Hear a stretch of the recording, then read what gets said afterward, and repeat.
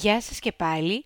Σας καλωσορίζω στο έκτο πλέον podcast από τη σειρά Ελένη Talks Diabetes και να ευχαριστήσω όλους εσάς που γεμίζετε την παρέα και την κουβέντα μας κάθε εβδομάδα. Είμαι η Ελένη Κουή και κάθε Πέμπτη σας έχω διαθέσιμο ένα νέο επεισόδιο με πληροφορίες, συμβουλές σχετικές πάντα με τη διατροφή και το διαβήτη σας. Την προηγούμενη εβδομάδα μιλήσαμε για το πρωινό ξεκίνημα και πιθανά τις υψηλές τιμές που ταλαιπωρούν πολλούς από εσάς, καθώς επίσης και για πρακτικά tips που θα μπορούσαν να βοηθήσουν με το πρωινό αυτό γεύμα, τι δηλαδή να αποφεύγουμε και τι να προτιμούμε. Σήμερα σκέφτηκα να ασχοληθούμε με αυτά τα πολύ ωραία γεύματα που δεν μαγειρέψαμε εμείς, αλλά κάποιος άλλος για μας και που θα απολαύσουμε σίγουρα το καλοκαίρι με φίλους. Φαγητό λοιπόν στο εστιατόριο, την ταβέρνα ή παραγγελία στο σπίτι.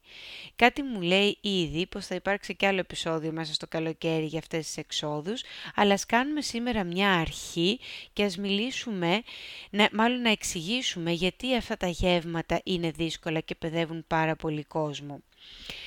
Και όχι μόνο παιδεύουν, αλλά κάποιοι δυστυχώς ακούω ότι θα αποφύγουν ένα κάλεσμα ή μία έξοδο για να μην χρειαστεί να παλέψουμε αυτά με τα γευματικά υψηλά ζάχαρα. Τώρα, ένας από τους λόγους γιατί θεωρούμε και είναι δύσκολα στον υπολογισμό τους τα γεύματα αυτά είναι γιατί πολύ απλά δεν ξέρουμε πώς έχουν προετοιμαστεί, πόσο λίπος δηλαδή μπορεί να περιέχουν και τι ποιότητας ήταν αυτό ή και τα ακριβή συστατικά που μπορεί να είναι κρυμμένες πηγές υδατανθράκων και να μας ξεφύγουν στον υπολογισμό. Δεν μπορούμε να ξέρουμε για τα γεύματα αυτά αν έχουν έξτρα πρόσθετα, δηλαδή αλεύρι για να πήξει σάλτσα ή αν έχει προηγηθεί ένα ιδιαίτερο μαρινάρισμα με έξτρα ζάχαρη που συμβαίνει αρκετά συχνά σε κρεατικά και στα σουβλάκια μας, να το θυμάστε αυτό, ή ακόμα γλυκό αναψυκτικό για να μαλακώσει στο βράσιμο το κρέας. Η αλήθεια είναι ναι ότι όλα αυτά μπορεί να είναι εκεί κρυμμένα στο πιάτο μας πολύ καλά μέχρι σαφώς να τα ανακαλύψουμε στις τιμές της γλυκόζης μας με τα γευματικά.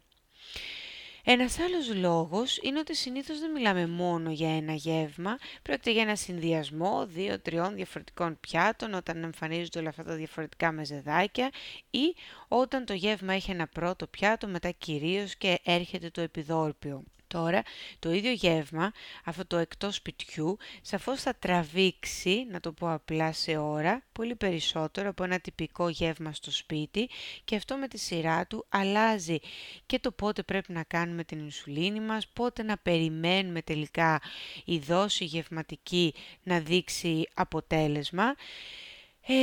Και ένας άλλος μεγάλος και σημαντικός λόγος γιατί αυτά τα γεύματα μας ταλαιπωρούν είναι γιατί η περιεκτικότητά τους σε πρωτεΐνη και λίπος αλλάζουν την απάντηση των ζαχάρων μας στο γεύμα αυτό. Πάμε λοιπόν σήμερα να μιλήσουμε λίγο περισσότερο για αυτή την πρωτεΐνη και λίπος. Καταρχήν να ξεκαθαρίσουμε ότι πρόκειται για δύο πάρα πολύ χρήσιμα θρεπτικά συστατικά απαραίτητα στον οργανισμό που το καθένα έχει ένα ξεχωριστό δικό του ρόλο. Η πρωτεΐνη που τη βρίσκουμε στο κόκκινο κρέας μας ή στο λευκό, στα ψάρια, τα θαλασσινά μας, το αυγό, το τυρί μας και όλα τα γαλακτοκομικά, όπως επίσης και ξηρή καρπή και όσπρια είναι πηγές πρωτεϊνών, είναι εκεί για την ανάπτυξη και επιδιόρθωση των κυττάρων και των ιστών, για την παραγωγή ορμονών και για τη λειτουργία του νοσοποιητικού συστήματος. Τα λιπαρά απ' την άλλη, όπου τα απαντούμε σε έλαια, σε ξηρούς καρπούς, στο αβοκάντο, στα λιπαρά ψάρια, είναι απαραίτητα στον οργανισμό και αυτά, σαν αποθήκη ενέργειας, βοηθούν στη σωστή απορρόφηση λιποδιαλυτών βιταμινών, οπότε και τα δύο αυτά πρέπει να είναι απαραίτητα συστατικά στο πιάτο μας. Ένα μικρό ποσοστό των πρωτεϊνών θα μετατραπεί σε γλυκόζη όταν αυτή, θυμηθείτε, καταναλωθεί σε μεγάλες ποσότητες και θα δούμε το αποτέλεσμα αυτό σε επόμενες 2 έως 5 ώρες. Αντίστοιχα, ένα ακόμα μικρότερο ποσοστό του λίπους που φάγαμε θα μετατραπεί σε γλυκόζη. Το λίπος όμως κάνει άλλες πονηριές. θα δημιουργήσει πρώτον μια αντίσταση στην δράση της ινσουλίνης, δηλαδή δεν θα αφήσει την ινσουλίνη να δράσει με την ίδια δύναμη στις ίδιες μονάδες στο χρονικό περιθώριο που θέλουμε και επίσης δεν θα επιτρέψει σε όλο τον υδατάνθρακα να απορροφηθεί στην ώρα που συνήθως θα ήθελε, δηλαδή περίπου στις 2 με 2,5 ώρες. Γι' αυτό και μιλάμε λοιπόν για αυτά τα δύσκολα γεύματα που δείχνουν σαν 2 κύματα απορρόφησης ή αλλιώς 2 κορυφές στα ζάχαρά μας και συνήθως η δεύτερη κορυφή συμβαίνει μετά το 2ωρο και μένει εκεί για πολλές ώρες. Εδώ να προσθέσω και μία άλλη χρήσιμη πληροφορία.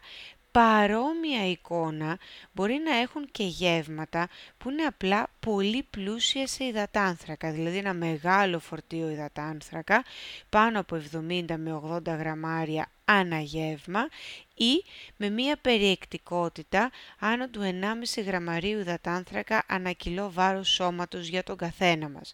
Και αυτά τα γεύματα είναι ικανά να έχουν αυτή την διπλή απορρόφηση, γιατί έχει να κάνει σαφώς με το χρόνο που χρειάζεται το στομάχι μας, με πολύ απλά λόγια, να διαχειριστεί αυτό το μεγάλο γεύμα. Πώς τα υπολογίζω λοιπόν? Η ερώτηση του εκατομμυρίου. Εδώ να πω για να ηρεμήσω πολλούς από εσάς ότι δεν υπάρχει μόνο ένας τρόπος ή μέθοδος και κατά καιρούς στη βιβλιογραφία έχουν εμφανιστεί μάλλον 2-3 μεθόδους για να εκπαιδεύσουμε στο πώς να υπολογίσουμε τις πρωτεΐνες και τα λίπη.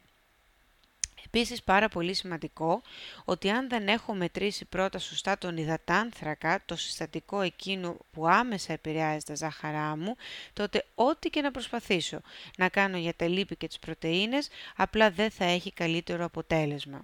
Τι είναι λοιπόν πολλή πρωτεΐνη? Είπαμε και προηγουμένως ότι όταν η πρωτεΐνη καταναλωθεί σε μεγάλες ποσότητες, κάποιο ποσοστό της θα μετατραπεί σε γλυκόζη και θα επηρεάσει τα ζάχαρά μας σε περιθώριο χρονικό 2-5 ωρών.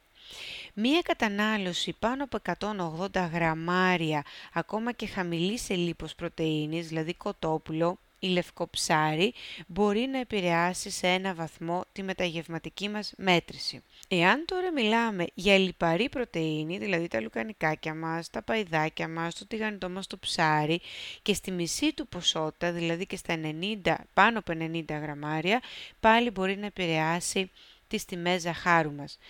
Πού καταλήγουμε με απλά λόγια? Πρώτον, ότι χρειάζεται να έχουμε μια καλύτερη εικόνα τελικά του πόσο φάγαμε στο γεύμα μας. Και τι κάνουμε? Ένας τρόπος είναι όταν ξεπερνάμε αυτές τις συγκεκριμένες ποσότητες κατανάλωσης να προσθέτουμε ένα έξτρα 15 γραμμαρίων υδατάνθρακα ή ισοδύναμο, ανάλογα σε ποια γλώσσα μιλάει ο καθένας σας, στο σύνολο του γεύματος. Όσον αφορά το λίπος, θυμηθείτε ότι όταν η περιεκτικότητα του γεύματος που έχουμε μπροστά μας ξεπερνάει τα 20 γραμμάρια στο πιάτο μας, δηλαδή 4 κουταλάκια λάδι, μαγιονέζα ή αντίστοιχο λίπος από κρέας ή λιπαρό ψάρι, τότε αρχίζουμε και σκεφτόμαστε ότι αυτή η ποσότητα του λίπους θα έχει τις επιπτώσεις που αναφέραμε προηγουμένως. Τώρα, πάλι για να μην αγχώνεστε, θα μου πείτε Ελένη, πού θες να ξέρω εγώ πόσα γραμμάρια έχει το κάθε ένα από τα γεύματα που μαγειρεύω και τα τρόφιμά μου? Οι περισσότεροι οδηγοί μαζί με τους υδατάνθρακες δίνουν και περιεκτικότητα σε λίπος και πρωτεΐνη του τροφίμου του γεύματος που έχετε μετρήσει. Τι κάνουμε όταν εντοπίσουμε αυτή την ποσότητα λιπαρών? Θα χρειαστεί να αυξήσουμε τις μονάδες για το γεύμα αυτό κατά 15 με 20% σε σχέση με αυτό που θα κάναμε αν δεν ήταν τόσο λιπαρό το γεύμα μας. Τώρα, στην περίπτωση που έχουμε γεύματα που έχουν και πολύ λίπος και πολύ πρωτεΐνη, τότε σίγουρα μετράμε σωστά τους υδατάνθρακές μας και αυξάνουμε τη δόση τη γευματική κατά 30 με 35%. Δηλαδή με πολύ απλά μαθηματικά έτσι, εάν ήταν να κάνουμε 10 μονάδες για αυτό το γεύμα θα κάνουμε 13. Ποια είναι τα γεύματα αυτά? Η συνήθις ύποπτη είναι η πίτσα, το μπέργκερ, η καρμπονάρα, ακόμα και τα μακαρόνια με σάλτσα πέστο. Κάποιες φορές έχουν αυτή τη διπλή απορρόφηση, το σουβλάκι μας στο τυλιχτό, οι τηγανιτές πατάτες σε συγκεκριμένη αυξημένη ποσότητα και οτιδήποτε έχει σφολιάτα. Εκτός από λίγες εξαιρέσεις και κυρίως σε μικρές ηλικίες που οι ανάγκες σε ινσουλίνη είναι και αυτές μικρές, όλα αυτά τα γεύματα θα δώσουν μια παρατεταμένη απορρόφηση που θα πρέπει κάπως να καλυφθεί για να έχουμε καλύτερα ζάχαρα μετά το 2ωρο. Πρακτικά σημαίνει για τους χρήστες αντλίας εφαρμογή των ιδιαίτερων δόσεων, δηλαδή διφασικής δόσης, και για τους ανθρώπους που χρησιμοποιούν πολλαπλά σχήματα ενέσεων, ότι θα βγάλουμε συμπέρασμα για αυτό το γεύμα στο 3ωρο και μετά, για το αν η δόση ήταν σωστή και όχι νωρίτερα.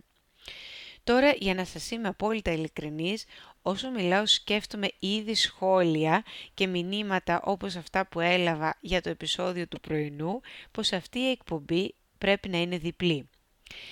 Αυτό λοιπόν και θα γίνει. Άρα την επόμενη εβδομάδα συντονιστείτε και αφού μάθαμε τη θεωρία και βάλαμε λίγο καλύτερα στη θέση τους την πρωτεΐνη και τα λιπαρά, θα μιλήσουμε με συγκεκριμένα παραδείγματα αλμυρών και γλυκών γευμάτων και θα τα μετρήσουμε όλα πριν τα γευτούμε. Μέχρι τότε να είστε όλοι καλά και αν σας βοήθησε η κουβέντα μας, διαδώστε την ώστε να βοηθήσετε κι εσείς άλλους. Γεια σας!